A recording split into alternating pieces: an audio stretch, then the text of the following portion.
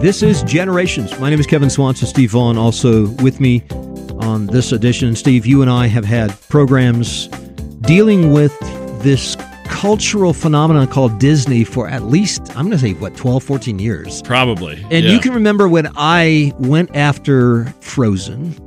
Oh, yeah. And Beauty and the Beast, 2017. And on. And, there's one pastor in America that got a lot of press about, going after the wokeness and the pro-homosexual indoctrination that was shoved down the throats of so many kids across America over the last 15 years. And now, thankfully, the governor of Florida jumped on board with me, and that, I think, has helped my cause somewhat. I'm not aware of very many other Christian pastors who have taken a position against Disney, but it would be nice if, 10 or 15 would stand up next to myself and the governor of Florida on one of these deals. But Disney is now turning 100 this month, 100-year century this month. So wow. Incredible. Here's a Washington Times article to help celebrate Woke Disney, Broke Disney is what it's called. Been a number of articles about how badly Disney is performing the box office. So far, they've lost, I think, close to $1.5 billion on the feminist version of Marvel's, the new Wish, whatever it is. It's about somebody a father figure who didn't give their daughter everything they wanted, I think. Something like that. Yeah, so they're trying to show that. God is horrible. Yeah. Yeah, and it's a girl of color fleeing from some evil white man. Yeah. So that theme apparently didn't fly very well in the box office, only gaining $47 million in the opening weekend, given that they spent $270 million. Again, very bad in terms of what they're accomplishing. Well, they're also working on another version of Snow White and the Seven Dwarfs. I guess this is part of their 100th year anniversary. And the reality, according to the star of this remake, Rachel Ziegler, she says the reality is that the cartoon was made 85 years ago and therefore is extremely dated when it comes to the ideas of women being in roles of power and what a woman is fit for in the world. And so the new retelling of the Snow White live-action version coming out in 2025, Prince Charming does not show up. He doesn't rescue Snow White, so that doesn't happen. Apparently, according to Ms. Ziegler, a modern woman can't be saved by a guy who literally stalks her, whatever that means. Yeah. I guess that's what, every pursuance of a young woman has been reduced to at this point, a stalking of the woman. So what remains is a sort of dystopian feminist narrative that has become box office poison. I guess nobody wants to watch this thing coming out in 2025. Yeah, and you and I have probably seen the pictures of the, quote unquote, and I'm air quoting, dwarves. They are 7 diverse creatures. I think there's one that is actually a true dwarf, but some of them are quite tall.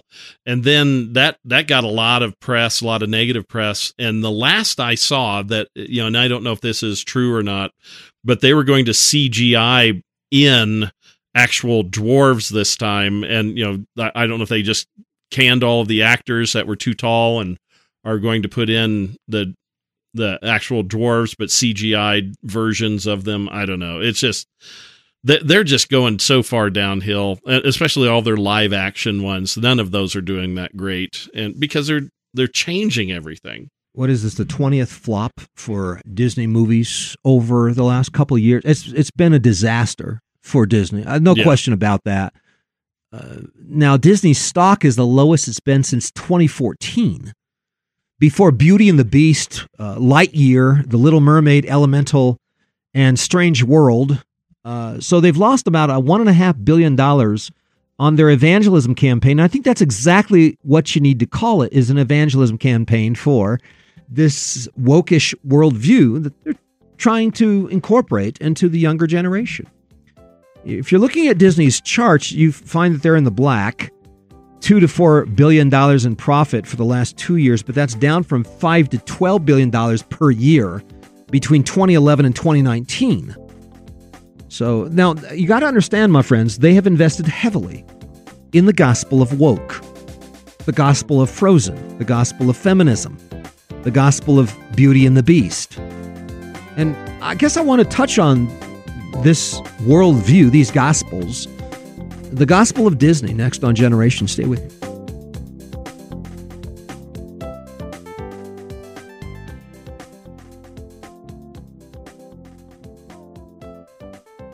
Hello, my friends. For the last 15 years, the Generations team has produced a Christian curriculum specifically for families who want to give their children a God-centered, Bible-saturated, biblical worldview-based education. Our commitment is to restore the Christian faith, generational faith, in an age where we are losing faith in this country and almost anywhere around the world where Christian children attend secular schools or use secular curriculum and imbibe secular culture.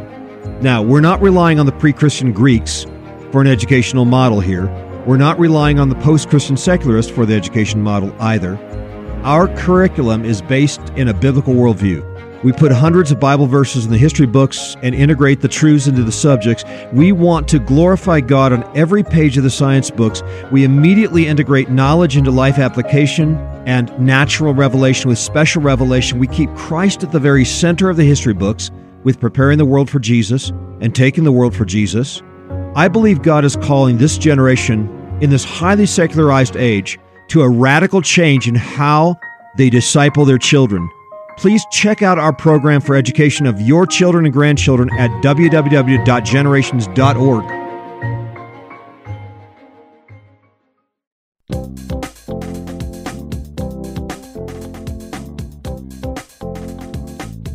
And we are back. This is Kevin Swanson and Steve with me on this edition as we review the Disney agenda, the Disney woke gospel that has been propagated for a very long time. And I don't think we were thinking about this in the 1990s, Steve, when we were raising our children. I mean, I still have some Disney stuff in our VHS library. I don't even think we have a VHS recorder anymore, but we have all these VHS tapes from the 1990s. And I was smelling something of a rat by the mid-2000s, less and less enamored with the stuff coming out of Hollywood and Disney. But wow, I think it took me some time. I had to write the book, The Tattooed Jesus, to better understand. I didn't have anything that could evaluate these movies from a distinctively biblical perspective. And I thought, well, let's just start thinking this way. And thankfully, I think there's been a process of repentance going on in my own life as I consider these ideas that have been so damaging to our entire civilization, especially to each successive generation. Well, the first thing is, first part of the woke gospel that is propagated by Disney is feminism, and to some degree, transgenderism. It's the gospel of gender role confusion and gender confusion. Starts with Mulan in the 1990s, of course. She's somewhat of a transgenderist. She's not happy with her gender, and it's obvious that she is doing everything she possibly can to rearrange her gender roles. But then it's not just gender roles, it's also gender. She's not happy with her gender, what she sees in the mirror or in the water as she sings her little ballad about wanting to change her gender. So Mulan is, of course, one of the very first in this effort to bring about gender role confusion and gender confusion. Also, I think what you find increasingly in Disney flicks and pretty much all of Hollywood today, Steve, is what I call equal opportunity violence for women. In other words, you have women going up against women, and then you also have women going up against men in action films. And there is no need, of course, for men to rescue women anymore, as was testified by this actress in the Seven Dwarfs movie. So these women are out there to pound the living daylights out of the bad guys. And of course, the idea of a 100-pound woman pounding the living daylights out of a 220-pound man is patently ridiculous. But I mean, hey, it's Hollywood. They can do whatever they want to do on the screen, right? So now, of course, if you're to see any of this, where you have a 220-pound man pounding on a woman, and then she's pounding back on her, the whole thing's very offensive to me. I don't know if anybody else is offended to see anything as wicked as a man pounding on a woman and then a woman pounding back on a man. This appears to me to be a massive gender role confusion to bring about a violent society where no doubt men and women will engage in much violence within marriage. I mean, can't you see that being the very next logical conclusion to all of this violence between men and women on the silver screen? Well, people like to act things out that they see on the silver screen. You see after Rocky, the kids walk out and they're wanting to punch and they're wanting to do things like that. So anything that looks cool on the screen is something that kids are going to want to do in real life, or at least mimic or play around with it. And we do see lots of increased violence today. There's lots of violence in the movies and massively increased violence going on today. Just a flaunting of lawlessness and sin. It's crazy. And on the silver screen, of course, all of this begins way back in 1997 with G.I. Jane, and then the Tomb Raider movies, and then Angelina Jolie in Assault in 2010. Then The Hunger Games comes out in 2012. Mad Max Fury Road features woman warrior of 2015. Rogue One Star Wars actress crosses over to become the main combatant in 2016. Wonder Woman shows up in 2017. Then you've got at least 20 female-led action movies between 2010 and 2023. No longer Schwarzenegger, Stallone, and Mel Gibson, but women, 100-pound women out there to pound the living daylights out of 240-pound men. All, of course, very pretending. And of course, there's a number of problems with all of this. God does not call women normatively into combat. In fact, it's called an abomination in the Old Testament. And women are not to play a part in combat. And that's never been the way it was in Christian society until the humanists took over in the last 12 to 15 years. Of course, pagan society would throw their women out onto the battlefield. That was somewhat common, at least in the English Isles. And yet over 1,000 years plus, that was completely done away with. And there was something of a Christian restraint to warfare in the Western world over a period of 1,200 years until the chaos of humanism takes over in the 20th century. And now all bets are off for the future of life on planet Earth. Women have become killers, and they are glorified for it. Women used to be life givers, nurturers of life through the womb. As men would defend the household, as men would go to battle to kill and to defend their hearth and home, women would stay at home and nurture life as women, as mothers. But now they're invited into full-fledged warfare. And so that's the shift that's occurred in just the last 10 to 15 years. And, of course, Hollywood has led the charge on this since 1997 with the production of G.I. Jane. Okay, so that's the history of feminism in the movies, at least one aspect of it. And that's very, very important to Disney. Also, there's a hypersensitivity to color, skin color. So the movies, if you take a look at the 7 dwarves, I don't know if the movie's going to end up with these 7 characters, but they're supposed to be, different genders, different ethnic backgrounds, different heights, because you don't want want all of them to be dwarfs. Yeah. You want really tall dwarves, I guess, and really short dwarves. And turns out it's just sort of a mess. And the original story has pretty much been completely botched up. Okay. So this hypersensitivity to color by, casting one Asian, one Hispanic, one black, and one white. The problem comes in when it's obvious that the storyline is subservient to the casting and the personalities or the cultural personalities of those casted. That is, when it's obvious that the producer or the director is putting an African and an Asian into a story about Braveheart. Mm-hmm. I mean, come on. That's forced. That's ridiculous.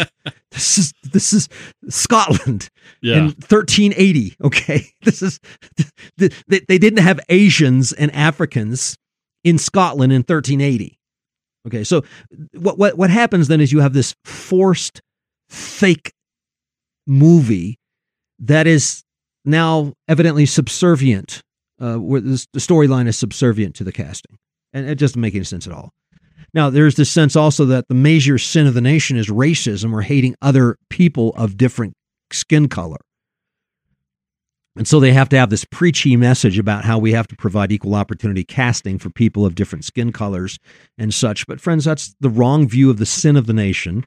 It's a wrong solution to the sin that lies in the hearts of men and women. So there's lots of problems with that gospel coming out of Disney and other parts of Hollywood. Now, fourthly, here's one more issue. There's the equating of hatred of a certain ethnic group with a condemning of a sinful lifestyle like homosexuality or incest or bestiality.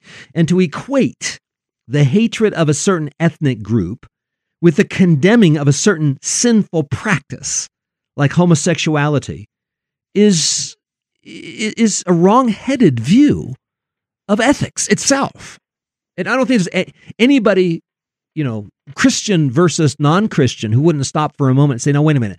What a person does in terms of their practice in the area of sexuality and their ethnic background or skin color are two extremely different issues and should not be lumped into the same category of thought or the same category of ethics. All right. So again, there's something extremely, irrational about that.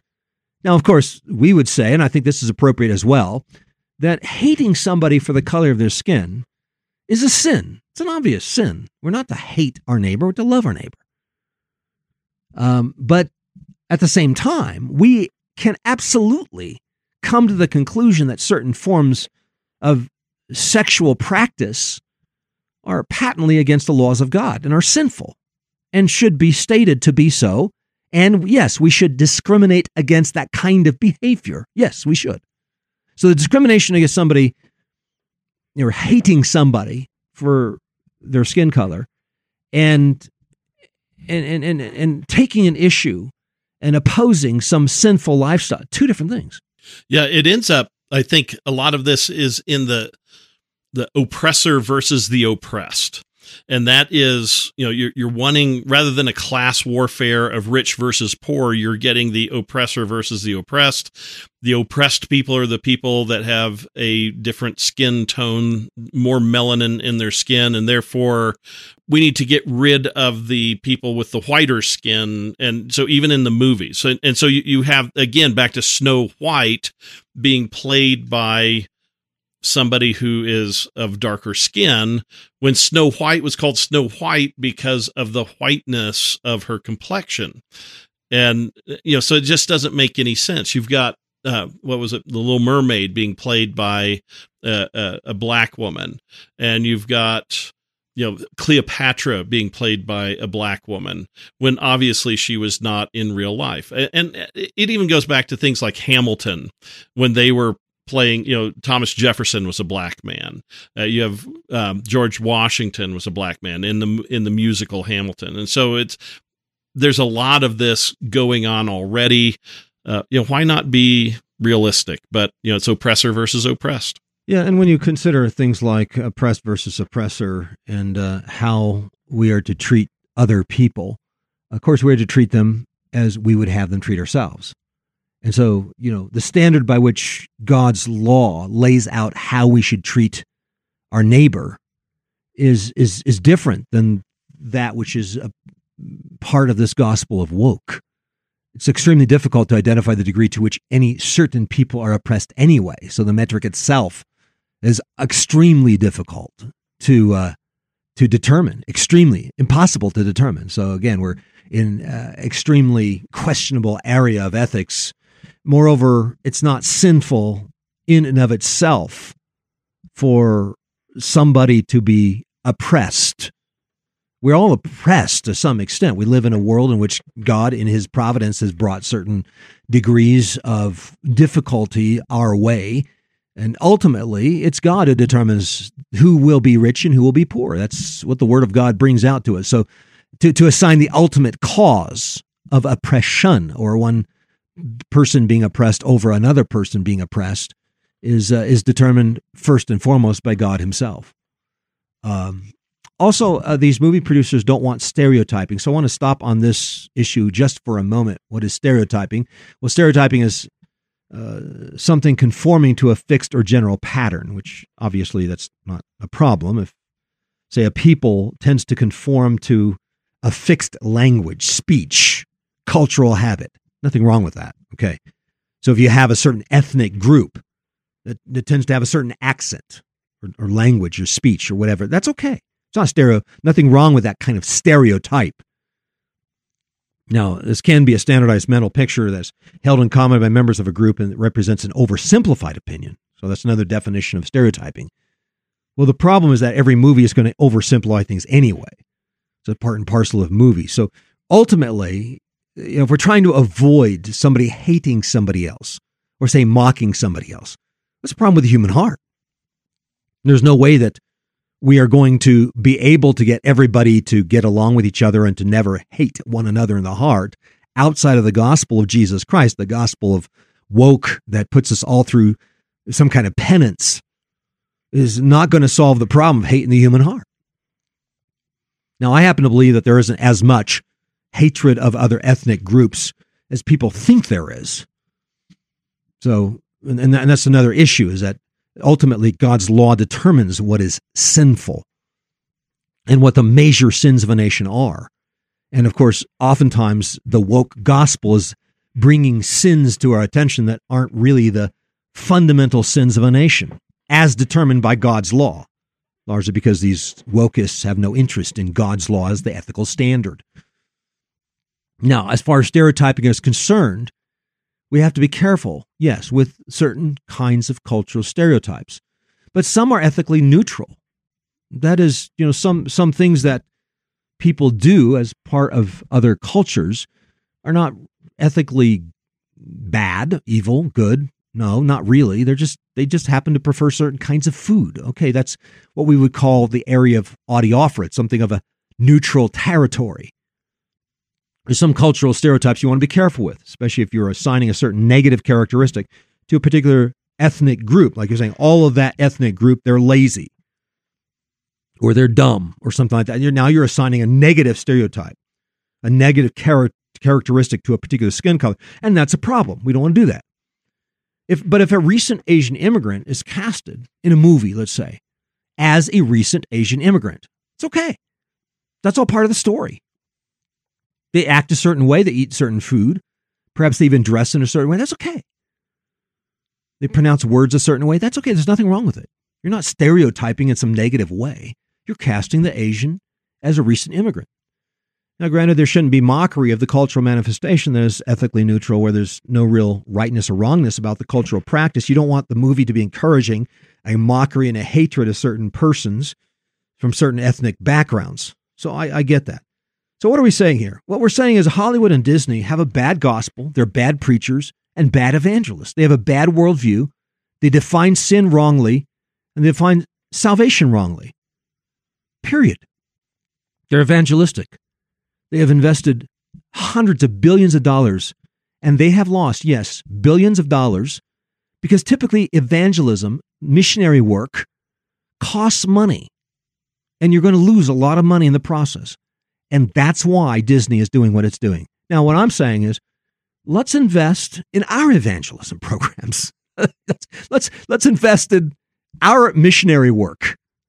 All right. So that's it. That's the application. We have our gospel. Hey, it's a better gospel.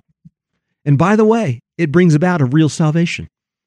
Because yes, we've sinned against God in violating God's laws, but praise be to God, Jesus has come to save us. It's not going to happen by some kind of moralistic penance program put together by wokists of the modern age. No, that's ridiculous.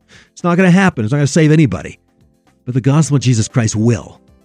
And that is, he has come to die on the cross for our sins in order that we have new life, in order that we be regenerated, in order that we would be redeemed and set free from the habits of hatred, anger, lust, and the sin that resides in our hearts, in our minds, in our lives. And so we have the gospel of Jesus Christ. Let's share that with everybody. Jesus Christ has come, the Savior, to save the world. from sin and death. No better gospel than that. Let's get it out there. This is Kevin Swanson, inviting you back again next time as we continue to lay down a vision for the next generation.